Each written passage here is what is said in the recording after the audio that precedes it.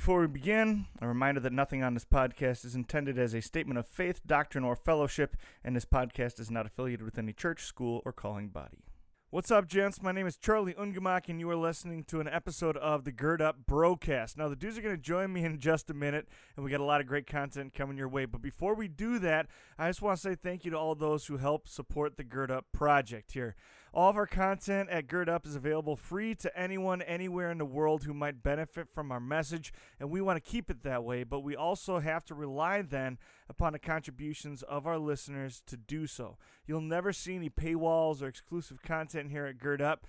That being said, it does cost us money to put a show like this together. So, if you find what we're doing here valuable and you enjoy the broadcast and you're willing and able to do so, please go to www.girdupministries.com, click on the menu, and select Buy Us a Cup of Coffee.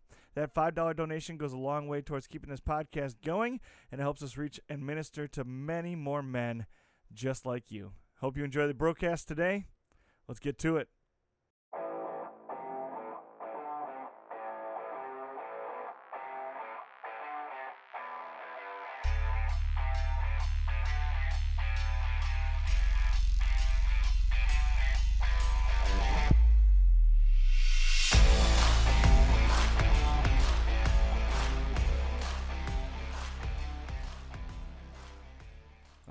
Gentlemen, welcome to the Gird Up Podcast. My name is Charlie Ungemak. This is the third of our three Advent kind of devotional podcasts, if you will, for the 2023 Advent season. I am joined once again by Isaiah Duff, better known as Izzy. Duffers. Not better known Dan as Izzy. Wessel. I like Duffers. Duffers is a good one. Works. Duffers is good. And Jacob Klug. Jacob Klug. All right, awesome. Glad to have you guys on again. So this is our third one.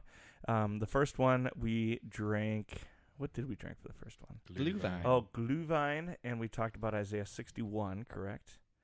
No, that was last 64. week. 64. Okay. And now this and the antiphon was Adonai. All right, so the Tetragrammaton, the name for God. Last week it was Isaiah 61. We talked about Key of David.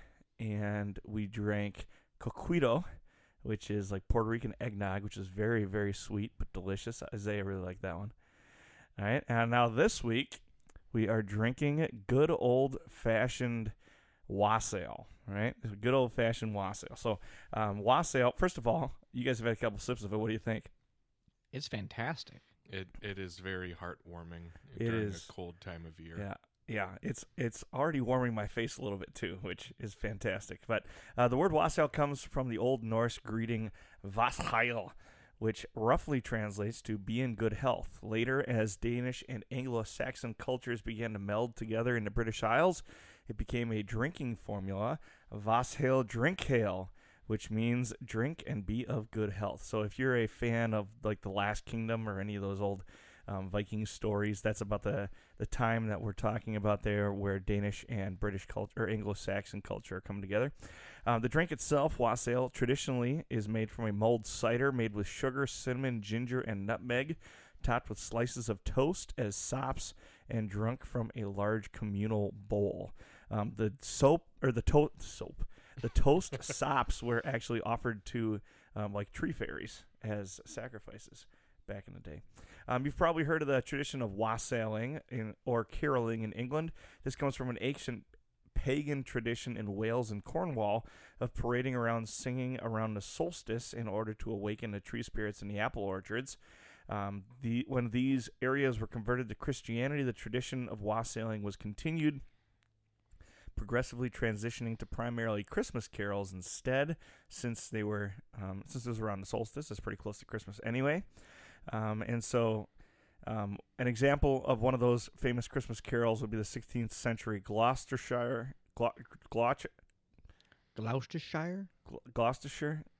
wassail or carol, which says, "Wassail, wassail all over the town.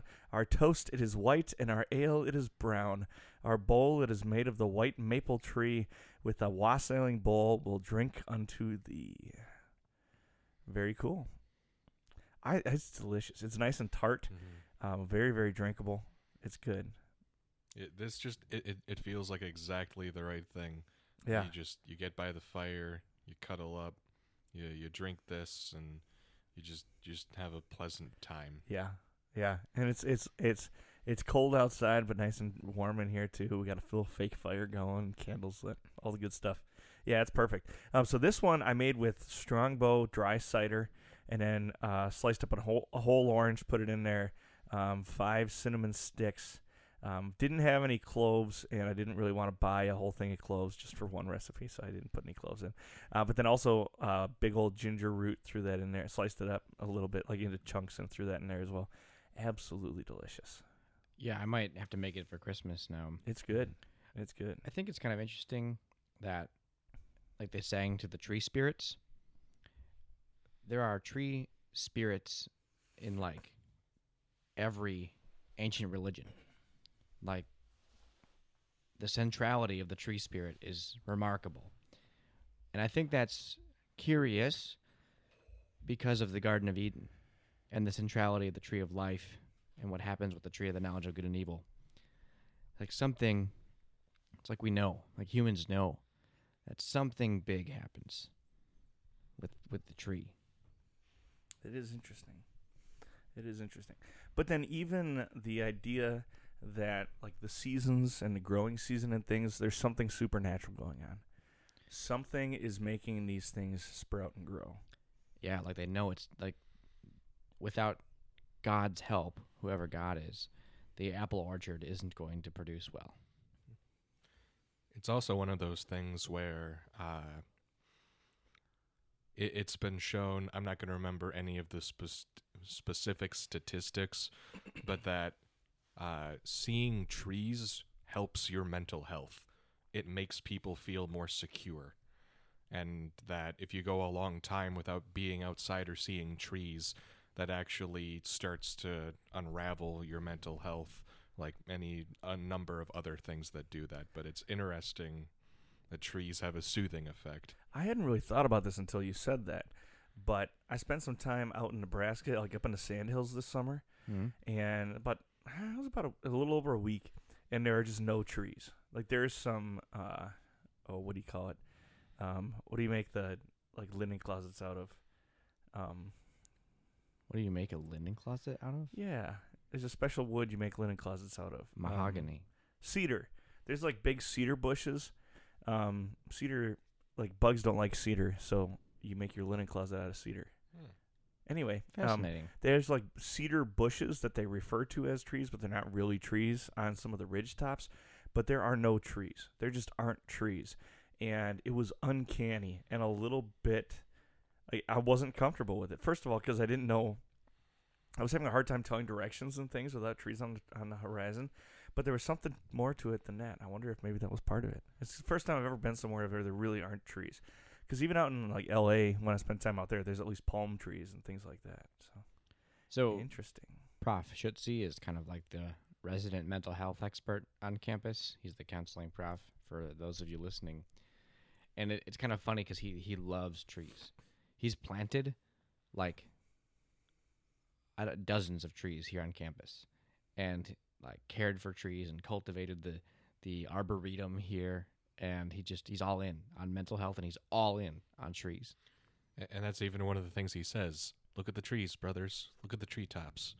But with that, when he says that, if I remember correctly, that's more in the context of look up, because that's where Jesus will come from. But even so, look at the trees. Awesome. I like it.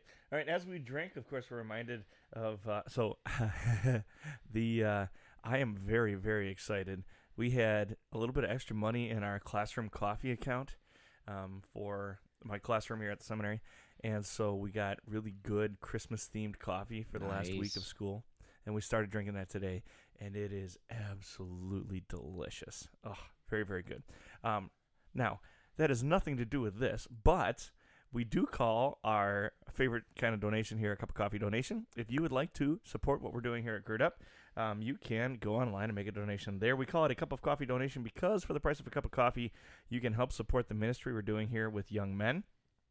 If you would like to support or help fund the work we do here at Gird Up, Go to www.girdup.com, select Buy Us a Cup of Coffee in the main menu, and make your donation there. All right, Isaiah, would you like to give us just a little rundown for anybody that missed the last 2 episodes? What are the O antiphons? Certainly. So to briefly review that, an antiphon is a song that is sung back and forth. There you can think of all kinds of responses that we have in church, where one person says one thing and then the congregation has a response, or that type of thing.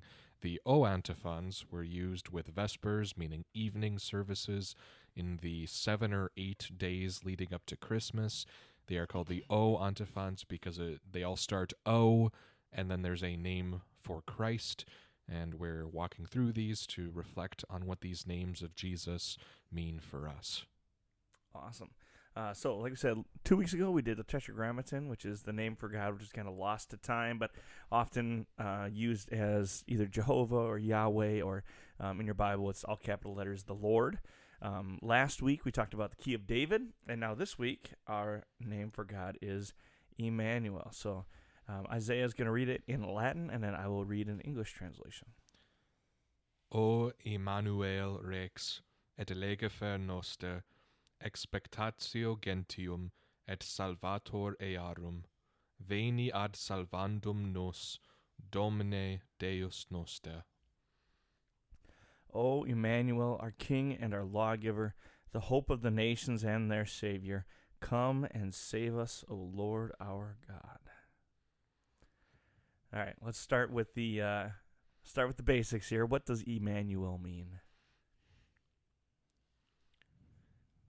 God with us. Yes, Mr. Duff. Yes, Duffers. Duffers nailed it. Okay, so let's dig into the Hebrew a little bit. Obviously, it's a Hebrew name for God. Can you break that down off the top of your head? Or Well, that's the L at the end. So L, shortened for Elohim, which probably sounds familiar. El is also sometimes just the shortened form or word for God. That is the general word. So even like other words that are familiar to us, like Bethel is house of God, right? So this L, almost like suffix, will get brought onto words like it is here with Immanuel. Yeah, so the word itself is straightforward. It is quite literally in Hebrew, im, with, then the new ending is us, so Immanu is with us, and then El, Immanuel, God with us. This name appears in Isaiah chapter 7 and then in Matthew chapter 1. So to jump into that, to briefly set up the context, so this is after the kingdom of Israel has been torn in two. So we've got northern kingdom and southern kingdom.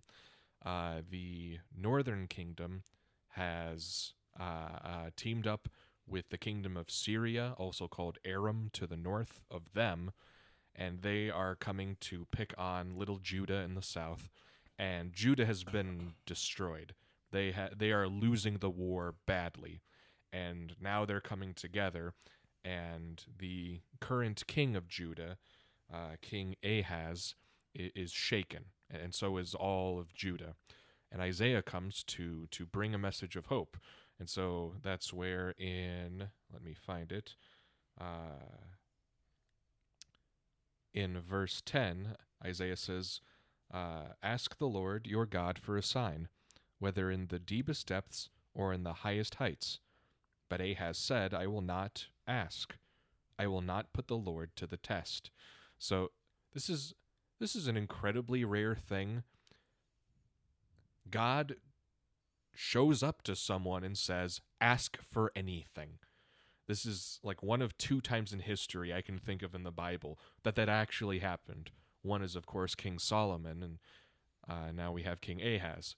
He gets this blank check from God. You can ask for anything. And Ahaz has the gall to say no. We know from context and later on it's because It's kind of like, if you were to put this in playground terms, like Judah is getting picked on by two bullies. So Judah decided that he was going to go find the biggest bully on the schoolyard and have him beat up his other two bullies, because Judah will ask Assyria to come and beat up Aram and Israel, which Assyria does, and then Assyria comes knocking, and that's a problem. So after this high-handed rejection, nevertheless, God still has a promise, a word for Ahaz, and really for us. So that's where then in verse 13, then Isaiah said, "Hear now, you house of David, is it not enough to try the patience of men?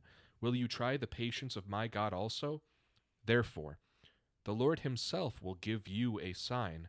The virgin will be with child, and will give birth to a son, and will call him Immanuel." There we have it. Awesome. So, what are the implications of referring to God, our Savior, or Jesus? What are the implications of referring to our God as Immanuel? I was thinking about all the different ways, and I mean like technically speaking at the moment, that God is with us, or how you could consider God to be with Christians, right? So in one sense, you've got the God is with us as he proclaims his promises. Those promises remind us of his love. They are, in effect, his love. This is God being with us as we're in church, or as we're talking about God's word. And then you've got God with us in kind of a all people kind of way. I think Acts 17, 27 and 28. God did this so that they, meaning all people, would seek him and find him and perhaps reach out for him. For he is not far from any of us. For in him we live and move and have our being. So you got that kind of like general way that God is kind of behind everything. And then you've got God with us in the sacrament, in the Lord's Supper. This is for you. This is given for you. This is Jesus here while we're using it. And then you've got God with believers, specifically, like your body, the temple of the Holy Spirit. I think Galatians 2:20, I've been crucified with Christ, and I no longer live, but Christ lives in me. The life I live in the body, I live by faith in the Son of God, who loved me and gave himself for me. And last one, well, maybe not totally, but last one for now, is God is with us as he uses his masks, that is, fellow believers, to show love to us. So that's kind of a technical look at it. There's probably much more to say. Well, let me start by asking this. Which one of those do you think speaks to you the most? Right now, I would say in my evening prayers, I'm most thankful for God within me. That God within me is kind of a twofold thing.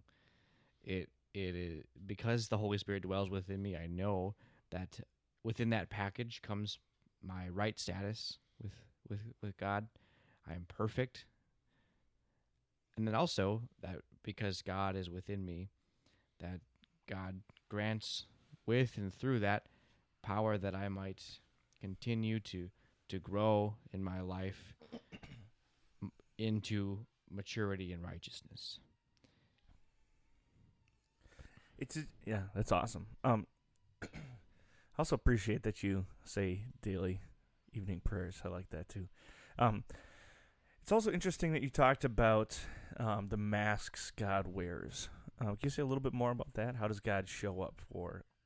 Well, you kind of said in the believers around us, right? We can see him there. Yeah, I don't know for sure. Maybe Isaiah does, if it was Luther who first said that God uses masks. But one of the things we believe about God is that he's a hidden God. He doesn't reveal himself in his full glory. If he did that, we wouldn't be able to handle it. But what he does do is he works through means, through things like God's word and through people. And so when I'm being absolved or forgiven by someone, when I'm being cared for by someone, when I'm being chastised by someone, when someone's helping me, this is God's work. It is the person's work, but this is God's work, and it is God who establishes the home and the community. And so God has established the masks, if you will, the people, the faces who are going to bless me day in and day out. So right now, I live in this wonderful community where God has placed all these masks, all these other men who are training for full-time service. But right now, we live as kind of our own community.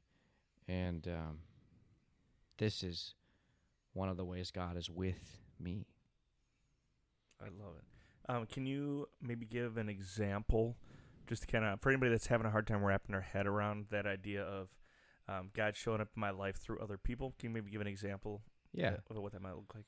I think it was 2 years ago. I had heard some things that were kind of shaking my faith a little bit for whatever reason. And I was caught up in thinking about them and quite worried and just not handling the challenge to my faith well. I don't even remember what it was. But what I did, among other things, is I went to Isaiah's room here and I told him what was going on. And then he did 3 things, I think. He told me what God's word said, so he reminded me of the truth, which strengthened me. He dealt with the charges against my faith in a way that I hadn't thought about yet, which was helpful. And maybe this is the most important, because I felt so guilty and tied up about it and worried that maybe my faith was not right enough because of how I was feeling. He absolved me for my sin, seeing very clearly my contrition. And when he did all this, and I think of a few other friends who did something similar over the days when that was troublesome, this is very clearly God's work. This is God using his servants to send them into your life for your own spiritual care. When we think about Christ Jesus as the master shepherd or pastor, it's because he's got all the pastors there are at his disposal. And those days it was the people he sent into my life, namely some of my friends.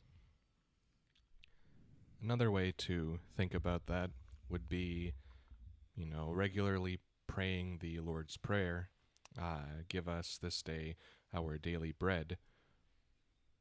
God does not send manna out of the sky like he once did. But for the 3 of us here living on the seminary campus, we have people like Jeannie in the cafeteria who make us wonderful food. And to the idea of the masks of God is it would be like if I were to wake up tomorrow morning, stomp out into the circle, shake my fist at God and say, "Why don't you give me food?" And someone taps me on the shoulder and points at the cafeteria. That's the idea, is that God works through other people to provide for us, to take care of us, that no one is legitimate in saying that God hasn't done anything for them or anything like that, because God is working through everything around you. God is sustaining creation itself. If he were to withdraw his presence for a moment, the universe is done. It just ceases to exist. Have you heard the joke about this, about the masks of God? So there's a hurricane and a lady is stuck on the roof of her house, right? Now you have heard it sounds like. And someone comes by with a safety vehicle as the water's rising, and she's like, no, I've been praying, God's going to save me, right? And the water gets higher, and then a boat comes, and then hey, we're here to save you. And then she goes, oh, no, God's going to save me. and then a helicopter comes finally, and they're like, "Hey, we're here to save you." And she says, "No, God's gonna save me." And then she perishes because she can't stay alive on with the water rising. She gets to heaven, and God's like, "What the heck? Like, I sent all these people to save you," and she's like, "Oh." I love it. I love it. And I mean, it's comically simple, right? And kind of crazy to think that God would not use the people around us, but at the same time, mind-bending that he does. Knowing myself, the idea that someone else might look at me and say, wow, look what God has done in my life through him, is astounding to me, and I have a hard time believing it. I think maybe that's why sometimes it's difficult to see through the mask, if you will. Well, some of the most beautiful things that people do for each other are things done without anyone noticing, right? So when you're doing a good thing for someone that is beautiful, it'd probably be when you don't know it. Martin Luther has a wonderful way of describing that reality, that if we think of good works for the Christian being like fruit, it just, a tree produces fruit. Luther says, I don't see my fruit, because if I saw it, I would eat it. And your good works, your good fruits are for your neighbor to eat that fruit. That's why you don't get to see it. That's that is funny. Such a Luther quote. If I saw it, I would eat it. So true. I love it. Okay, now, one of my favorite things about these conversations between the three of us is I think we're really well matched as far as the way our minds work. And I think, correct me if I'm wrong, but I would estimate that I'm probably the most creative of the three of us. Jacob certainly is a creative guy, but I think just the way my mind works. And so it's interesting that you guys both went right to practical examples of, hey, here's God actively working in my life through communion. I did a technical analysis, for yeah, goodness sakes. he literally did a technical analysis, right? So I didn't really think about that at all whatsoever. What'd you think about? Yeah, so I'm a meta-narrative guy, right? And I love that. And so when I hear a name like Immanuel and think about the idea that God is with me, what I see is the narrative throughout Scripture of our relationship with God throughout the whole span, right? And so you have, very long story, very short, right? You have Adam and Eve in the Garden of Eden, and they walk with God in the garden, right? And this is a little controversial, but I like the idea. I'm in the camp of there's two great things which glorify God, both the presence of Adam and Eve as his companions, if you will, not in the sense that we think of as earthly companions, right? But literal companions of God. And then also the ability to glorify God by choosing not to eat from the tree of the knowledge of good and evil, right? And when Adam and Eve then do eat from the tree of the knowledge of good and evil, they are no longer allowed to eat from the tree of life and are separated, literally, physically separated from God. And the story of the Old Testament, we see both God's longing to be united again with his people. You even see that in Jesus along the way, but you see in Isaiah and Jeremiah in particular, and all over the place, but particularly in Isaiah and Jeremiah, you hear God longing and pleading with the children of Israel, return to me, come back to me, right? I've called you by name, you are mine. You've dug your own cisterns. Cisterns, what, don't even drink water? Did I not love you in your youth? And you see this narrative over and over again of God's people wandering and God longing for them to come back. And then when Jesus arrives, he is the Word made flesh, and he then pierces the veil on Christmas, and he appears in human flesh. He grows up as a man, and he literally walks with his people again, but he had to descend to his people because his people couldn't rise to him, right? And so then Jesus walks among us, dies upon the cross, and when Jesus dies, the power of death is broken, and now we will not be separated from God in eternity. And so Jesus literally walks with his people physically, and now also his people can be with him in eternity. Now He pours out His Spirit upon us, as He says in the upper room, right? In the last couple chapters of John, He sends His Comforter. That Comforter remains with us. The Spirit of God lives within us, as Jacob pointed out.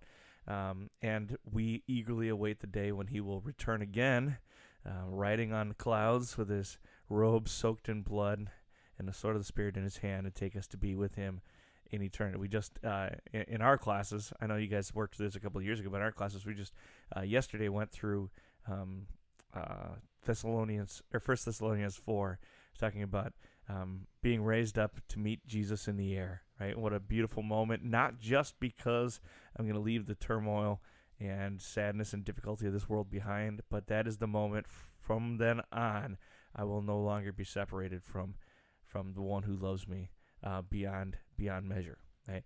And so the idea that God is with me takes on many different forms throughout the narrative. And Jacob brought up a bunch of those different concepts and ideas. But when you piece them together and take a look at the story, it makes it even more, I don't want to say even more impactful, because that indicates that perhaps it wasn't impactful to begin with.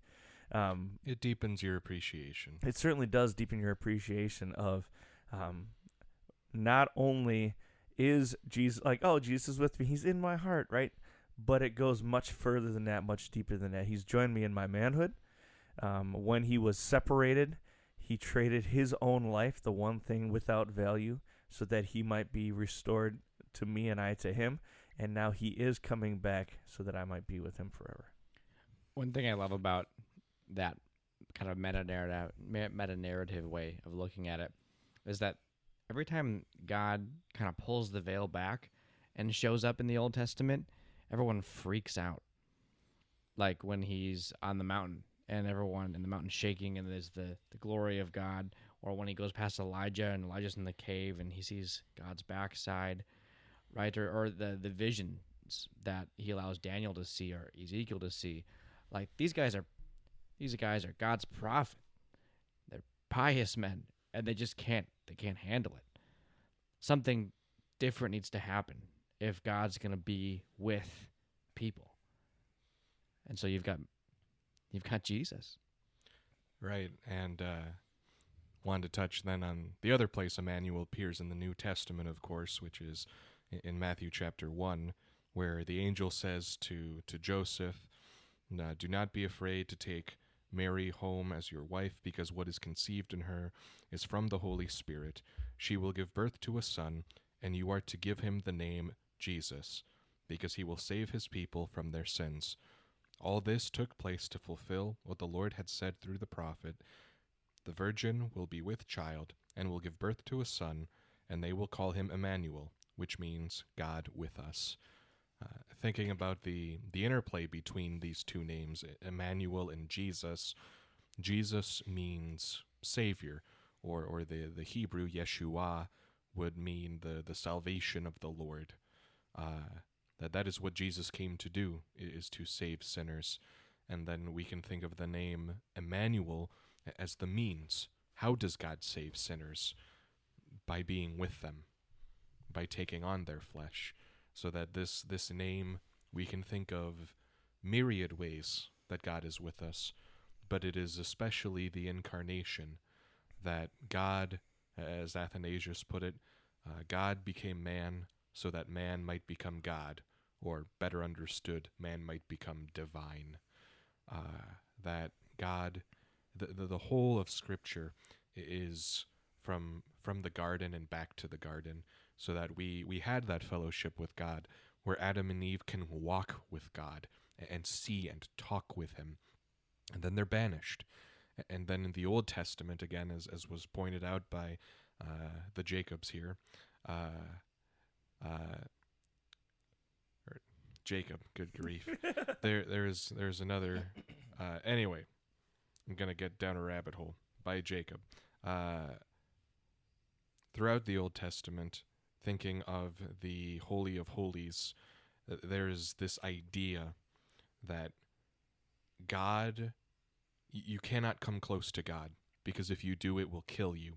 When the ark is being first brought to Jerusalem. That's where David has the procession, and he's dancing, and then it slips, and someone reaches out to grab it and to stop it from falling, and because he touches it, he falls dead.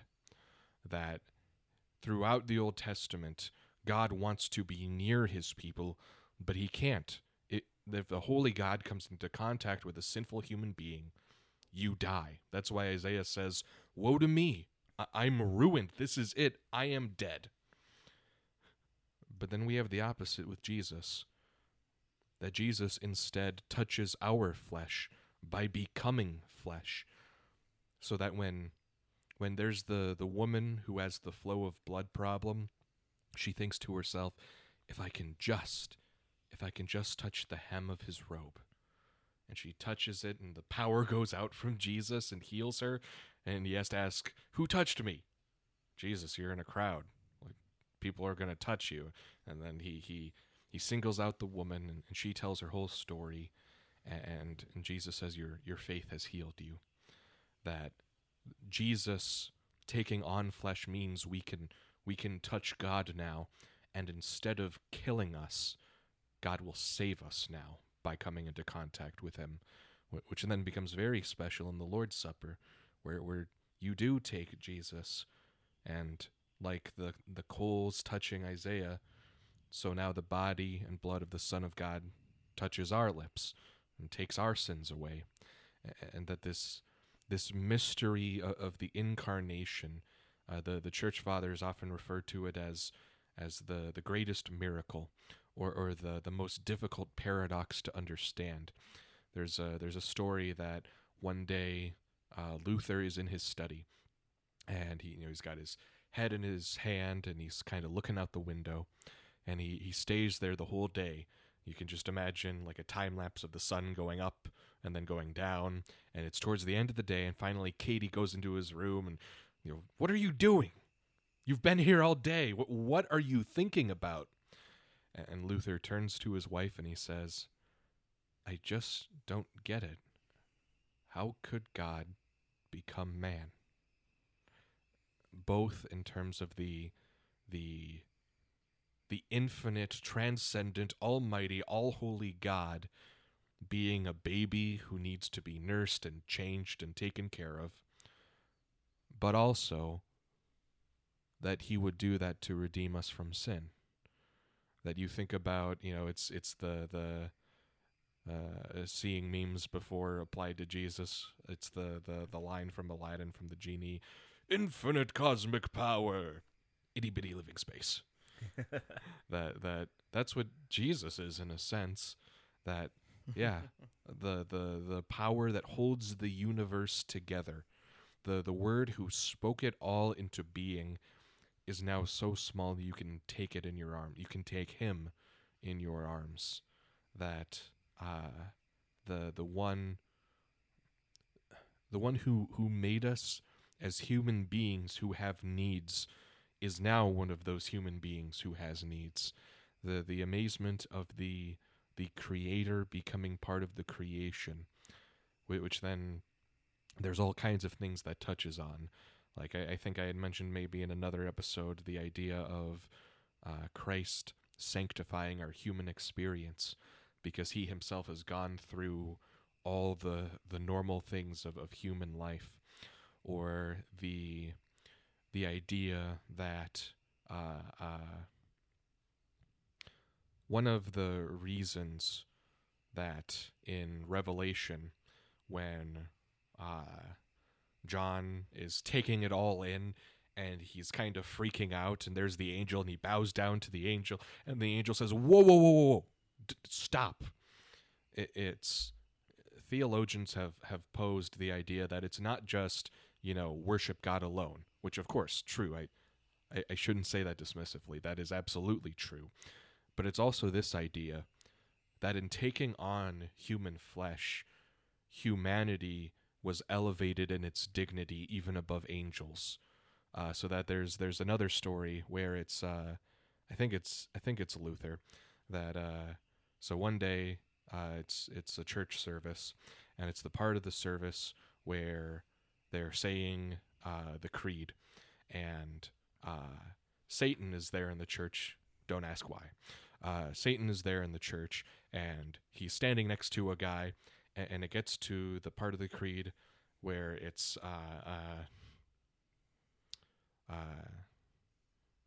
now my brain's wires are crossing between the Nicene and the Apostles' Creed, so I have to get the wording right.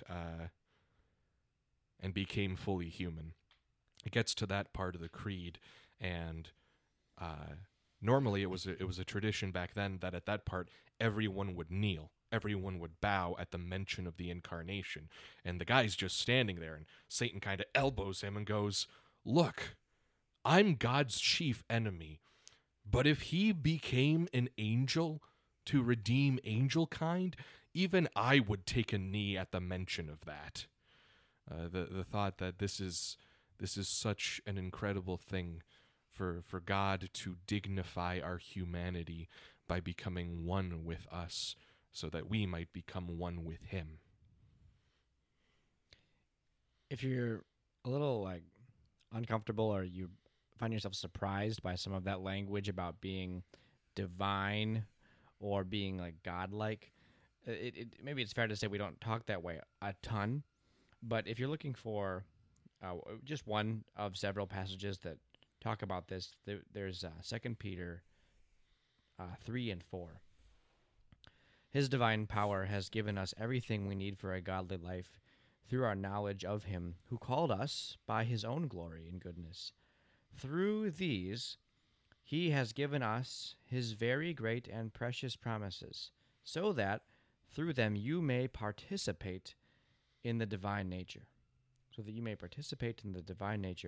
having escaped the corruption in the world caused by evil desires.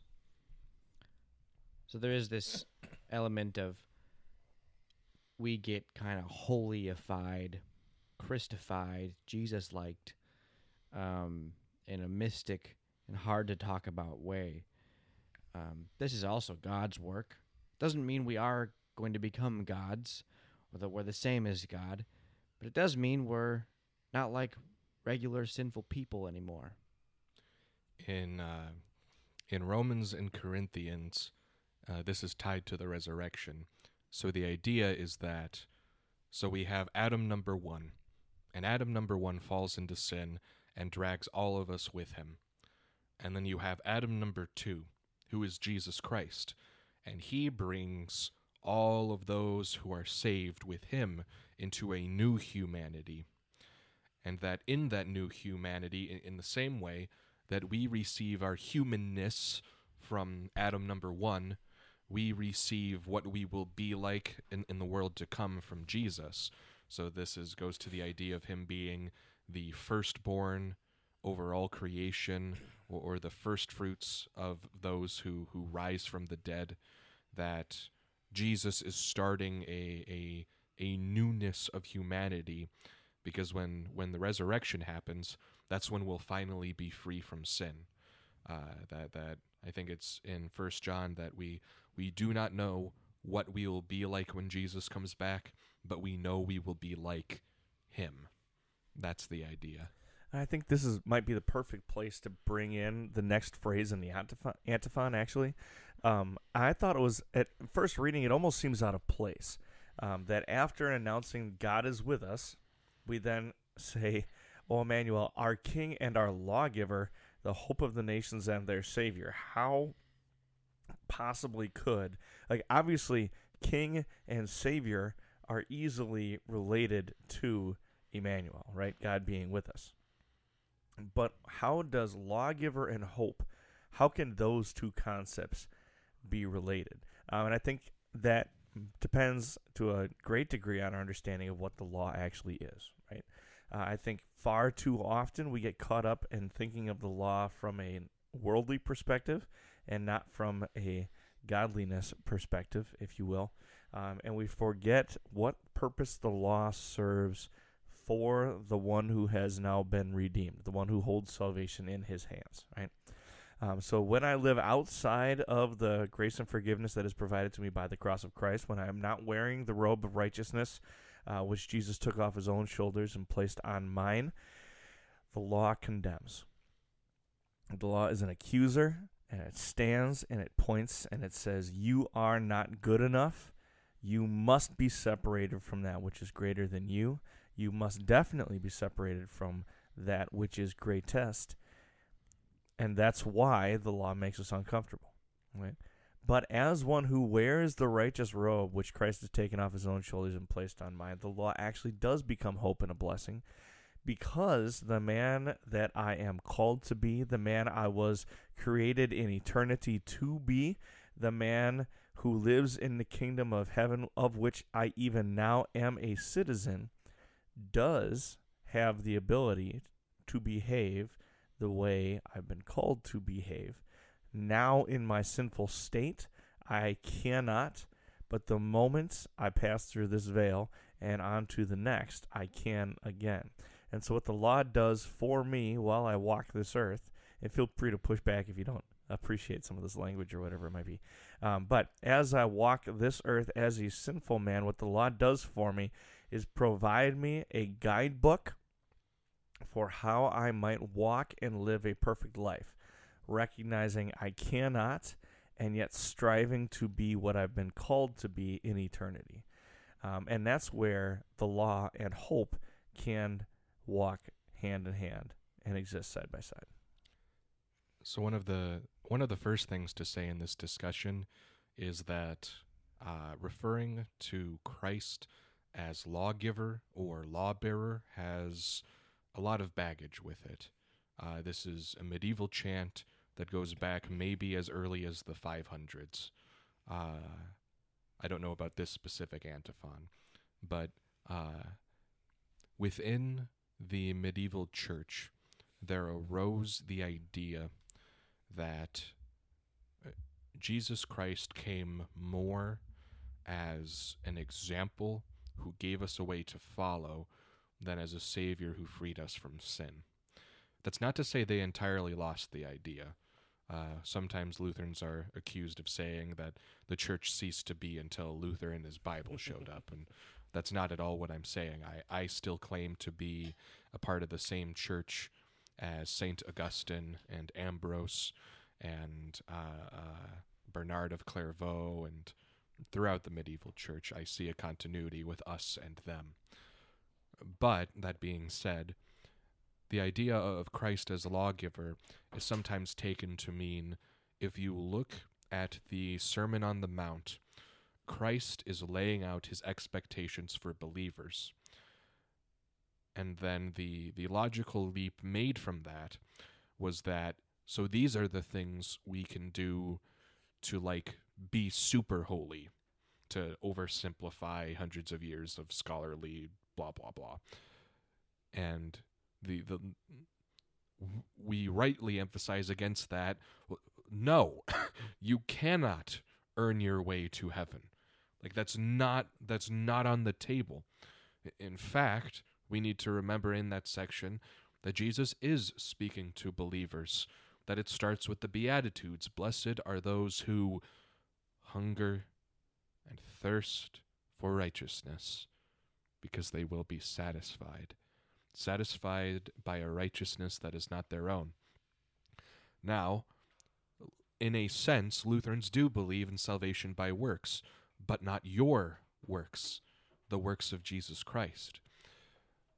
If we talk about Christ as a lawgiver, we want to do that acknowledging that Jesus is the same God who was at Sinai. Jesus is the same God who has a will that is eternal and good.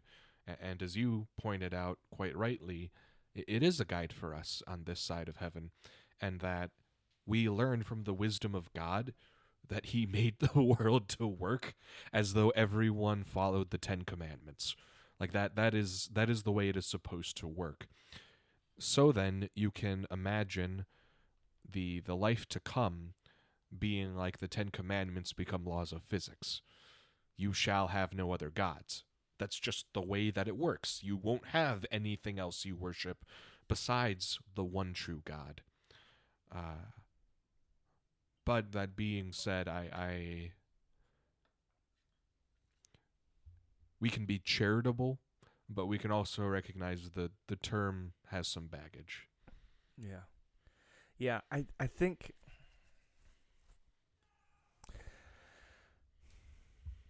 we have an odd relationship with the law, and I'm not sure why. Does that make sense? Unpack that. I think I know where you're going, but unpack that a little more. As a Christian, as one who knows the story, the law should be that guide, right? The accuser, but a friendly accuser, right? It's an arm around the shoulder, not a gun to the head. And I don't think we often see the law as such as a Christian. This is where I would push back a little bit, that we distinguish the purposes of the law. And when the law is accuser, it is an accuser unto damnation. It is in Luther's hymn, "Do Christians one and all rejoice?"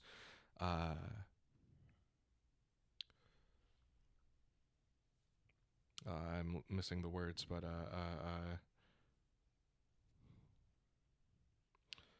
left not but death to be my share, and hell to be my sentence. That there is no hope in the law, and the function of the law is to drive us to Christ. That it is a dead end. It is the end of all hope for righteousness on our own.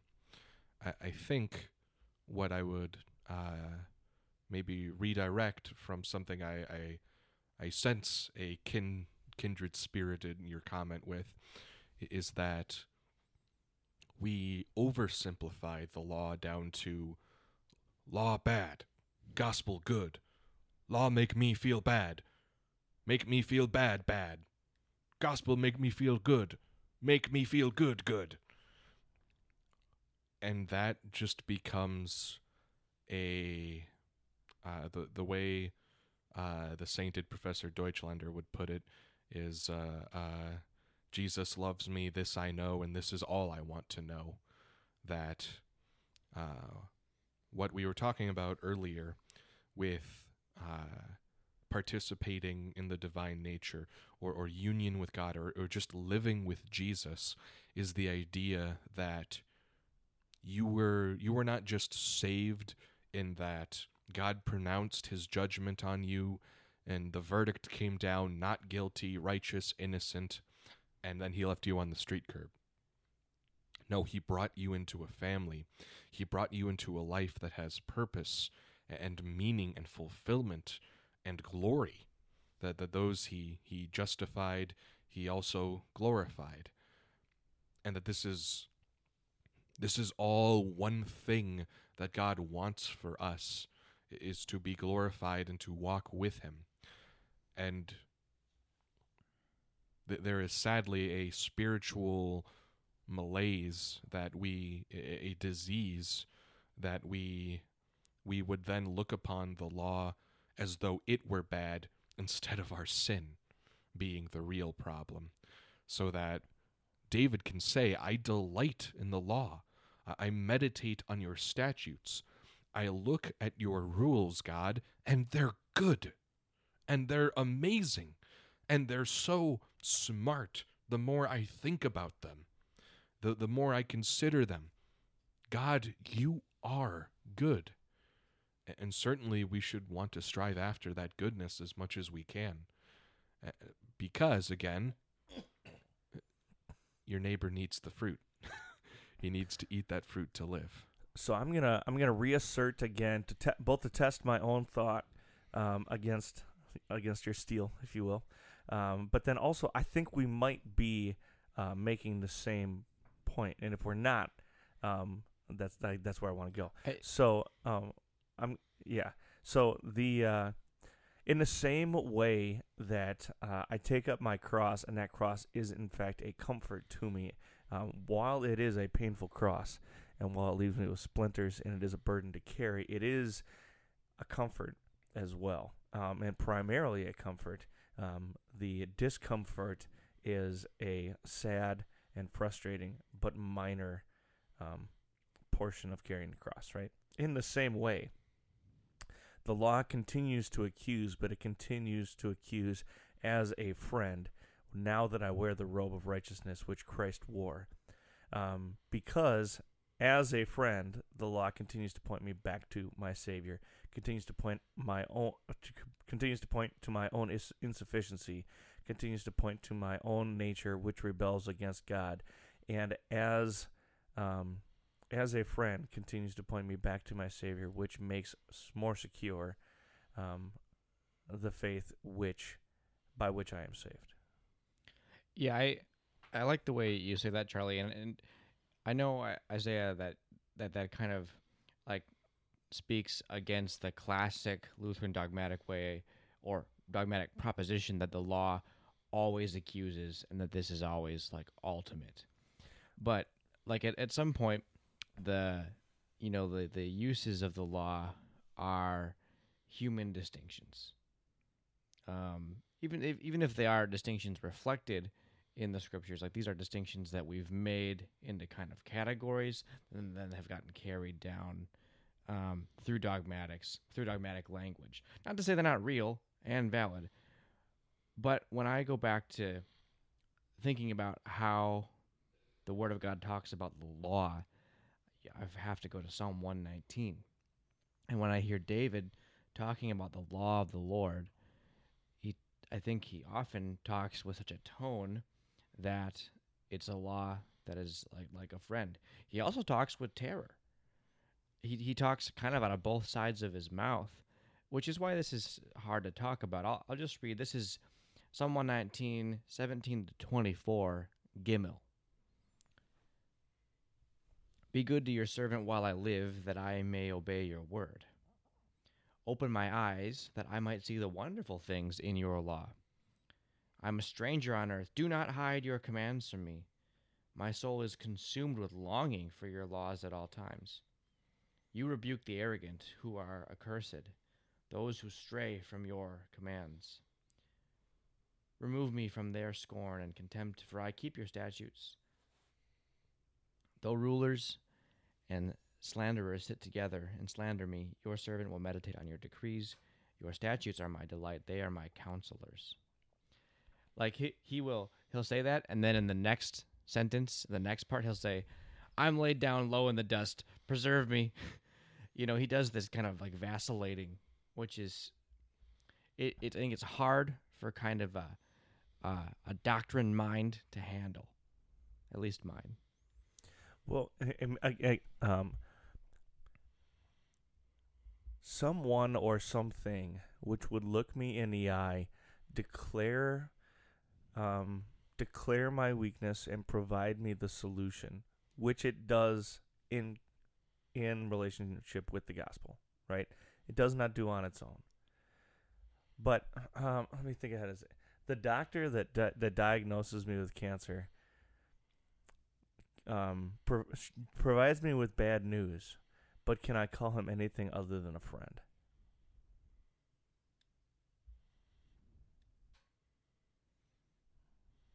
And here's the thing, it's one person and then a packaged message, both good news and bad news.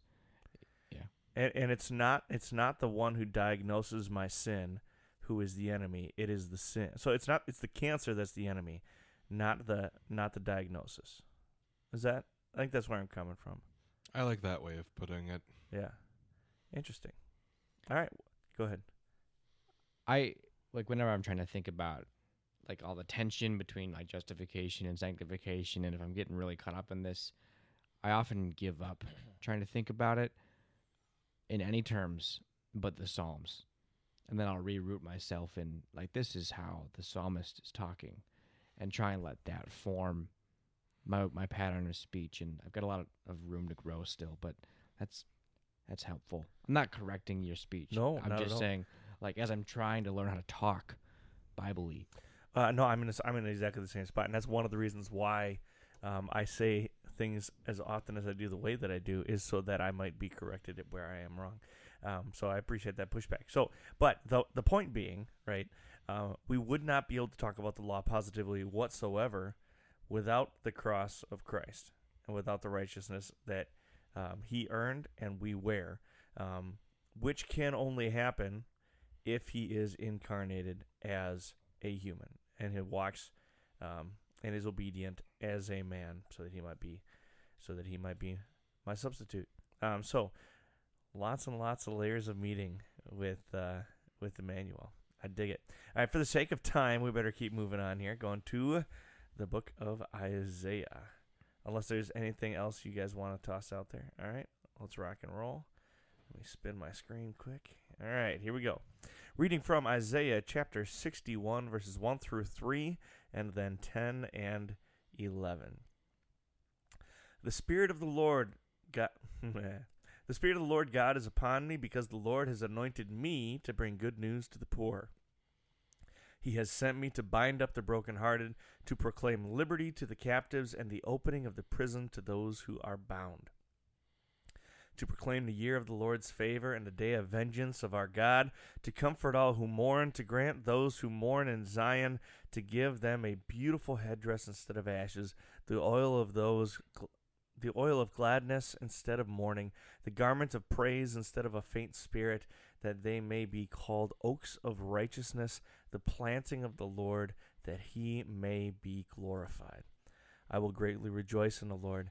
My soul shall exult in my God, for he has clothed me with the garments of salvation. He has covered me with the robe of righteousness, as a bridegroom decks himself like a priest with a beautiful headdress, and as a bride adorns herself with jewels. For as the earth brings forth its sprouts, and a garden causes what is sown in it to sprout up, the Lord God will cause righteousness and praise to sprout up before all the nations. What a beautiful picture of renewal in a world that desperately needs it. In general, one of the things that stands out in the latter parts of Isaiah is he reflects upon the scene of Israel being desolate and destroyed, whether that's in the context of the Assyrian invasion in his day, or prophetically looking ahead to the Babylonian captivity, or in general of the state of our sinfulness, that he presents these images of a barren wasteland, of abandoned homes, of buildings that are falling apart, city walls that used to be strong, and that in the midst of that scene, here comes the renewal, here comes the hope, here comes your God to make everything new. And salvation is that kind of a picture. I really like the idea of owning an orchard called Oaks of Righteousness. And imagine if at your orchard everyone loved each other and there was no like workroom drama and everyone got along with the boss and there weren't any problems with like when you take vacation or how pay worked, and everyone was just at peace in shalom. And this was your place, this Oaks of Righteousness orchard. And everyone asked, like, why is everything different here? Because we've got the Lord's salvation. He has caused righteousness to sprout up among us. I have, for some reason, have always kind of latched onto that. I'm not going to say for some reason. I'm going to explain why. For Because this I'm reason. articulate. Anyway, I've always enjoyed the picture of Oaks of Righteousness, right? And particularly up here in the Midwest, historically, oaks were planted on tree lines and in fields for about 150 to 200 years after these areas were settled. Basically, they leveled all of the forests and they planted farms. Now, if you are tending your farm, if you're plowing out in the field with a horse-drawn plow, you need some place to rest throughout the day. And an elm tree or a cottonwood tree or an ash tree isn't going to cut it for a couple of different reasons, not the least of which is the winds really blow in the wintertime. They don't grow big enough and tall enough. They require too much help from other living things in order to grow and survive. For example, a pine tree is going to make the ground acidic and doesn't provide a lot of shade. An oak tree is the perfect tree to grow in such a place out in a field in the middle of nowhere because it is strong enough and hard enough to withstand the winds, The leaves fall off in the wintertime, so it can withstand the winter winds and the ice and snow that rest upon it. Because it's a hardwood, which is also flexible, it can flex and bow when things like tornadoes come along, when heavy rains fall, so on and so forth. They grow very, very slowly, and so they adapt to weather patterns and wind and things like that over time, and they are incredibly hard to kill. And so if you have, they call them heritage oaks or century oaks, if you have one of those on your property, it is literally priceless. You can get them insured. You can get these trees insured because they are so valuable, so rare, so important, and such a strong piece of our cultural history as Midwesterners. Now, think about a person who we could then call an oak of righteousness. A person who, growing slowly over time, has withstood many winters, many difficulties, a few storms and tornadoes, has seen the sun come up and the sun come down, has borne great weight and continued to grow, has seen droughts and has not died of thirst, has seen famine and not gone hungry, and has continued to grow, and now, as it approaches the end of its life, stands as an oak, providing shade to those who toil and labor beneath it, and rest to those who are weary, and so forth. What a wonderful picture of what a godly life looks like. A picture like that allows me, and I imagine others, to pray, "Thy will be done," and mean it. What do I mean? I mean that there is immense, sometimes immediate, and often even earthly meaning in trial, tribulation, suffering, things that would, famine, right? That would make you an oak, that kind of set of crosses that the Lord would allow.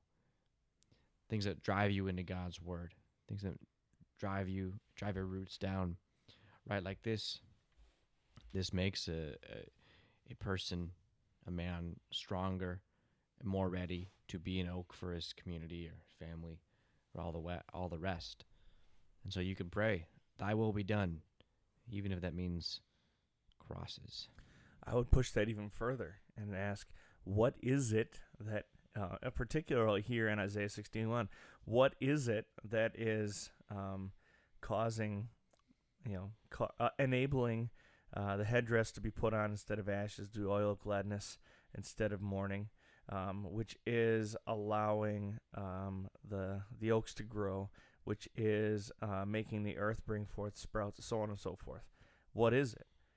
Verse 1 says, "The Spirit of God has come upon me because the Lord has anointed me to bring good news to the poor."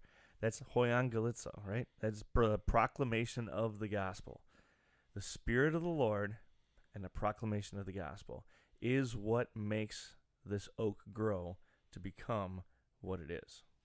It inevitably makes us think of Psalm 1, that to be a tree beside good water is to be planted in God's word, and to hear God's word and to receive from God that which makes us spiritually alive. Then, of course, have to mention that the start of this section, particularly verse 1, Jesus quotes in Luke 4. So you can imagine it's a day at church, and the young new rabbi in town is preaching his first sermon, and he gets up and he reads this text, and it's this beautiful section that people know, and then he starts his sermon and he says, "Hey guys, that's me."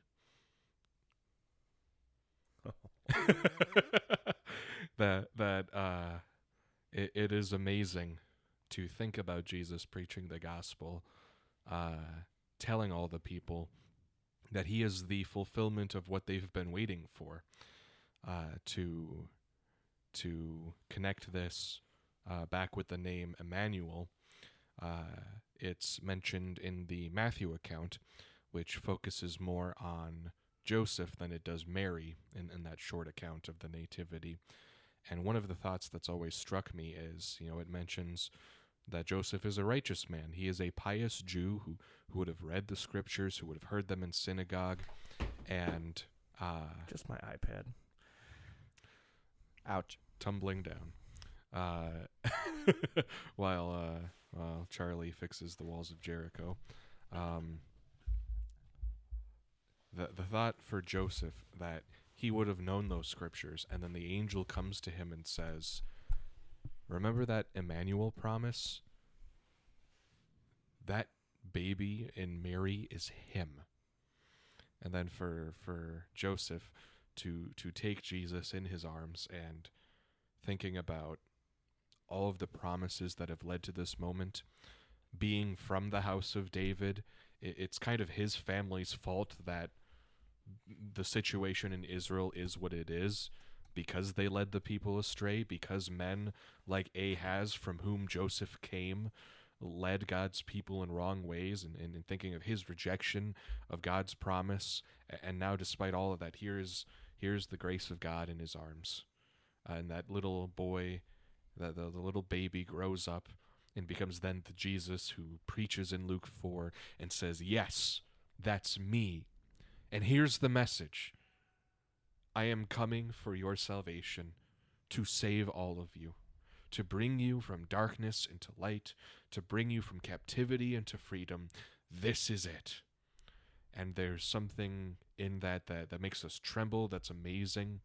There's also something to be said for understanding the difficulty of following Jesus, which is that there was nothing attractive in his appearance that we should want him. That he comes and he does just seem like a normal guy. He is not always glowing like in the Transfiguration. He just seems like a guy who teaches well. And yet then to think that, but no, that is the fulfillment. And it is through such humble things that God saves the world and continually gives us spiritual life day after day. It does not look like much to see someone with an open Bible, but that is the Almighty God pouring life. When I think about the Luke 4 story and he says, look, this is being fulfilled in your presence, I think about the movie Captain Phillips, and maybe you've seen the meme. Look at me. Look at me. I am the promise now. That's all I could think. I like that. I'm the promise now. Well, and it's easy to gloss over that idea. Like, what is really being like? He's to preach good news, to bring good news to the poor. He has sent me to bind up the broken heart. Blah blah blah. The good news isn't that there's free ice cream and a calf, right? The good news isn't that there's new shoes for everybody, right? The good news isn't rain is coming. The good news is something which makes those things look comically small. The good news is what an understatement to call it good news, right? What is being proclaimed is a simple, clear message which absolutely changes the world. I got the opportunity today for evangelism class to go through God's Great Exchange, and I have rolled my eyes sometimes with the whole God's Great Exchange approach because it is not particularly practical, I don't think. What it does, though, is provide a very simple model to convey some very powerful, the most powerful of messages. And that really struck me as just talking about what, sometimes we lose the forest for the tree. We lose the forest for the trees, right? We talk about the particulars of what sin and grace looks like and what our walk with our Heavenly Father looks like, what sanctification looks like. But tonight we're going to find the oaks in the forest. That's right. I'm sorry. Well, but it is a simple, powerful truth. God became flesh. He lived in my place. Not only was a perfect man, was perfect at being a man, chose to give himself up to die, the moment he gave up his life, the power of death is broken, and I live in fear no longer, and I will get to be with him. One of the fun elements in this Isaiah section that describes what he's doing, describes all the things you just said, is in verse 2. He says, I'm going to proclaim the year of the Lord's favor. And that's a reference to the year of Jubilee, which is just a really fun thing. It's talked about in Leviticus 25. So after the 49th year and the 50th year of Israel's cycle, all the debts would be forgiven.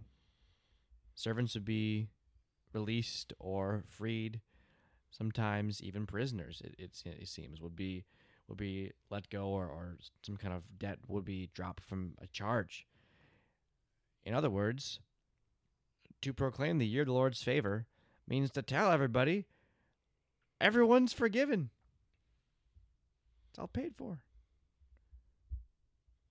And so when Jesus says, I'm doing this and of no merit of their own. Yeah, it's just because God decided this is what we do. And that's where, when Jesus says, the truth will set you free, the Pharisees take umbrage at that.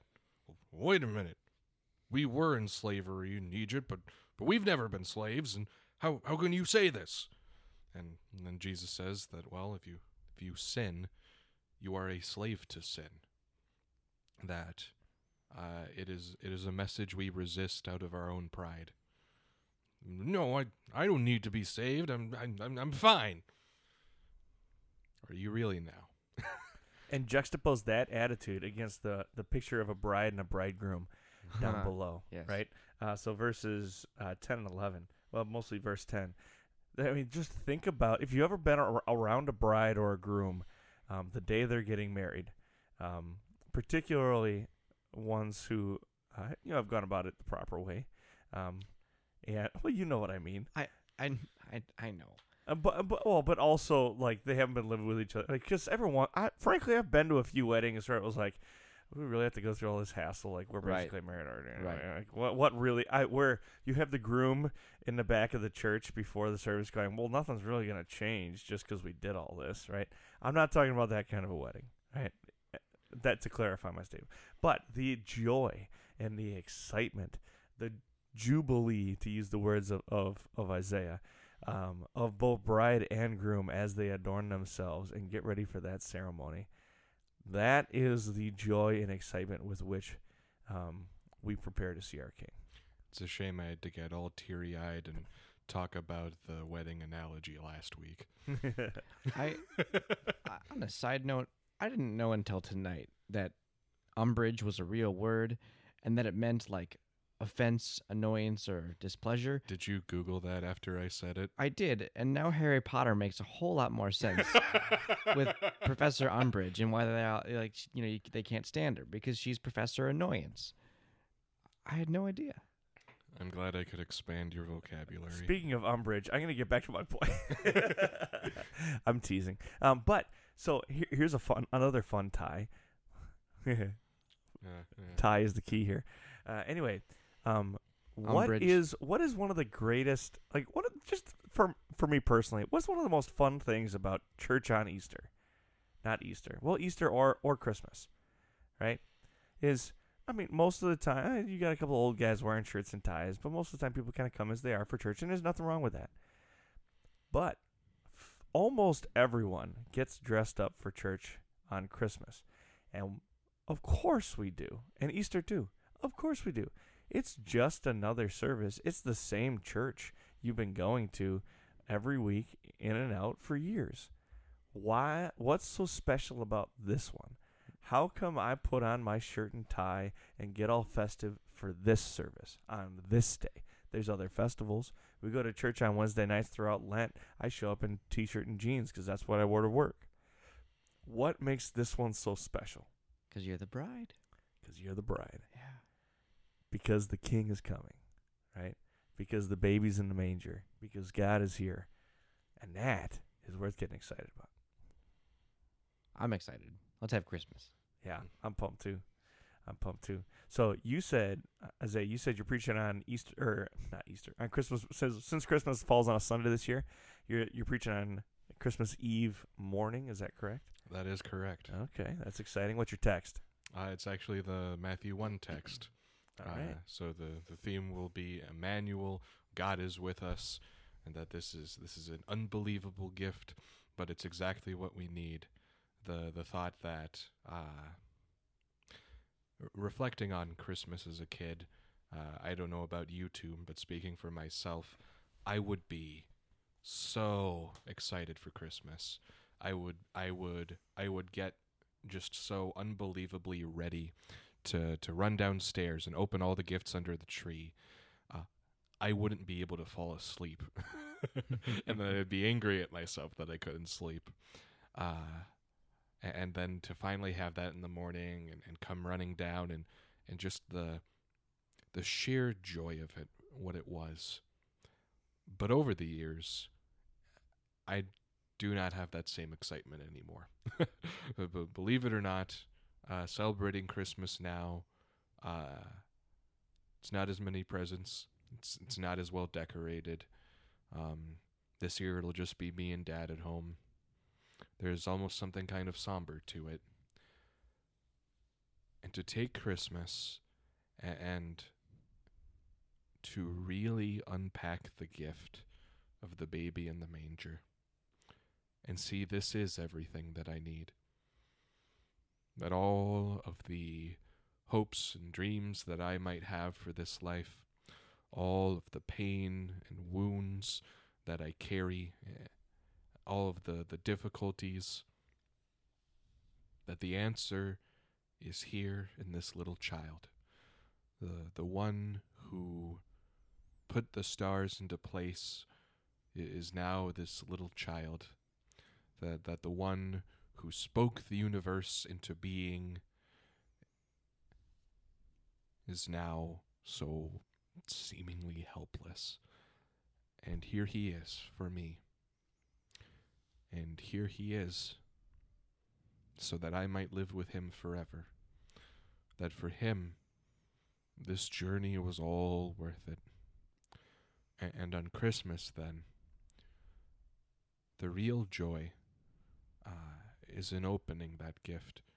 We reflect that by the gifts we share with each other, but that we need to take the time and open the gift that matters, because our souls need it.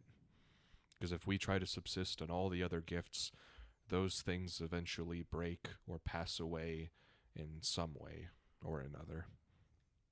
But Jesus Christ lives forever. And because he lives, you also will live.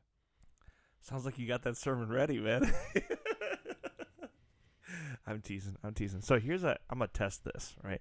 This just popped into my head. Test it. This just popped into my head as you were speaking, okay? Imagine you come down for Christmas morning, right? There's a giant package. Just one wall of the house is just covered in wrapping paper. And you wonder, what could this gift be? What gift this big could possibly come on Christmas? And as you tear down the wrapping paper, it's revealed it's not a wall at all, but gates swinging open, and there is the yellow brick road, right? But it's no yellow brick road. It's the streets of gold, and the gates of heaven have been opened to you. That's the gift we get on Christmas. You should save that. That's good. Yeah. I also couldn't help but, was it Gerhardt wrote, "Oh, Jesus Christ, your manger is." I like the Old English translation a little bit better. "Oh, Jesus Christ, thy manger is the paradise at which my soul reclineth. For there, O Lord, doth lie the word, made flesh for us. Therein thy grace forth shineth." Right? I love that idea of paradise is right here next to the manger. I don't need it anywhere else. Awesome. Jacob, what are you preaching on? I'm not preaching for Christmas. Oh, you're preaching for the wedding. That's right. Yep. I preached last Sunday, and then I don't preach again until the end of January, actually. So I'm going to go to Christmas with my family and Christmas Eve to see my cousins. It'll be awesome. Well, frankly, it's probably the last Christmas for a good long time you're not going to be heavily involved. So Yes. might be nice to kind of relax, I will enjoy it. Yeah, Mhm. I dig it. All right, cool. I'm doing Christmas Eve candlelight, which will be a little sermonette. And I haven't decided. I've got my two options are, was Isaiah Immanuel, Isaiah 7. Isaiah 7, either Isaiah 7 or Luke 2. And I think I was leaning towards Isaiah 7, but I think it might end up being Luke 2 because I want my theme to be we want to see the baby. Right? You've said that a lot lately. I like the way you say that. The Yep. excitement. We want to see, like, give us the baby. Yeah. We want to see the baby. And at some point, the transition to the final thought will be something to the effect of, I hate to break it to you, but there's no baby here today. There's a little porcelain doll over there, but it's not the Savior. Your Savior is here, though, which is why it could be Isaiah, too. But your Savior is here, and he is coming. And when you do finally see him face to face, it won't be a baby in a manger. When he does come back, he will be, one of my favorite Christmas songs. This is absolutely worth looking up and listening to. Is "In the First Light" by Glad. It's a cappella Christmas. In the first light of the new day, no one knew he had arrived. Things continued as they had been, while a newborn softly cried. But the heavens, wrapped in wonder, knew the meaning of his birth. That in the weakness of a baby, God had come to earth. But the last verse then is, hear the angels as they're singing on the morning of his birth. But how much greater shall our song be when he comes again to earth? And first of all, the music is phenomenal, but how my heart yearns and longs for that day, and how I just can't wait to sing that song for all of eternity. It's beautiful, awesome. It's totally worth looking up. I love it. It's probably my most listened to Christmas song every single year. It's phenomenal. So awesome, gentlemen. I really am thankful that you guys are willing to do this little series here. I had a ton of fun. It has also been an excellent way to keep me kind of grounded throughout the Advent season. It's wild around here. Not so much this week and next. Speak for yourself. Well, but Yeah, but man. that's more so. But that's more so just like finishing up projects, not like running around like chickens with our heads cut off, right? We got a lot fewer places to be and more just getting things finished up now. But especially the earlier part of December, the first 2.5, 3 weeks of December can get a little wild. So it was good to be forced to sit down and spend some time in the Word and to have some good conversation outside of the academic calendar. To do that. So I really do appreciate it. I hope it's been a blessing to you who are listening as well. Jacob and Isaiah, I wish you a very, very Merry Christmas. A very blessed New Year. I'm very excited to see what the future holds. You guys have one semester left at the seminary. Woo! I know. Yep. I can imagine. I'm not in your shoes yet, but I can imagine it's a bittersweet feeling, right? I have to remember not to look at the call list because it's not all that useful or productive, and it wouldn't put me in the right servant frame of mind. But it is awfully exciting. For me, it's just incredibly surreal.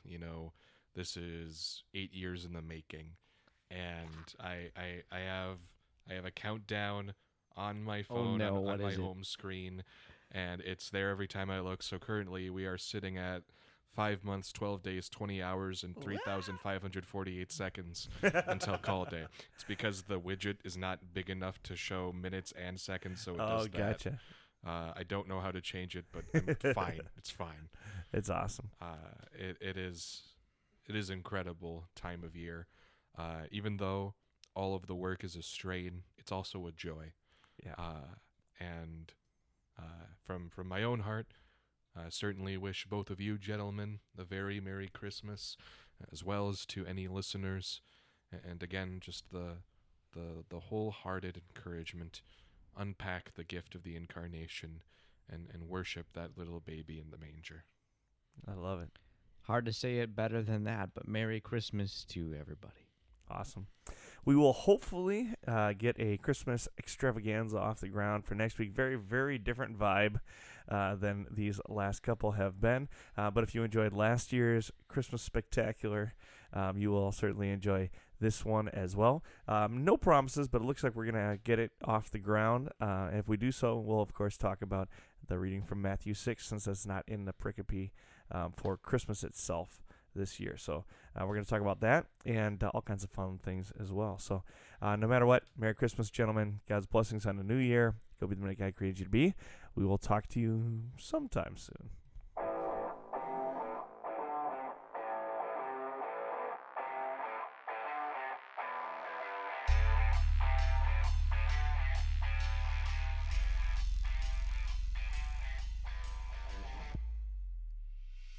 On behalf of all those involved in producing, recording, editing, and distributing this episode, thank you for listening to the Gird Up Podcast. If you'd like to contact us with comments, questions, or suggestions, you can reach out to us at any of the links in the description below or on our website. Please consider supporting the work of Gird Up Ministries by donating on Patreon, shopping at our online store, or making a $5 cup of coffee donation at www.girdupministries.com.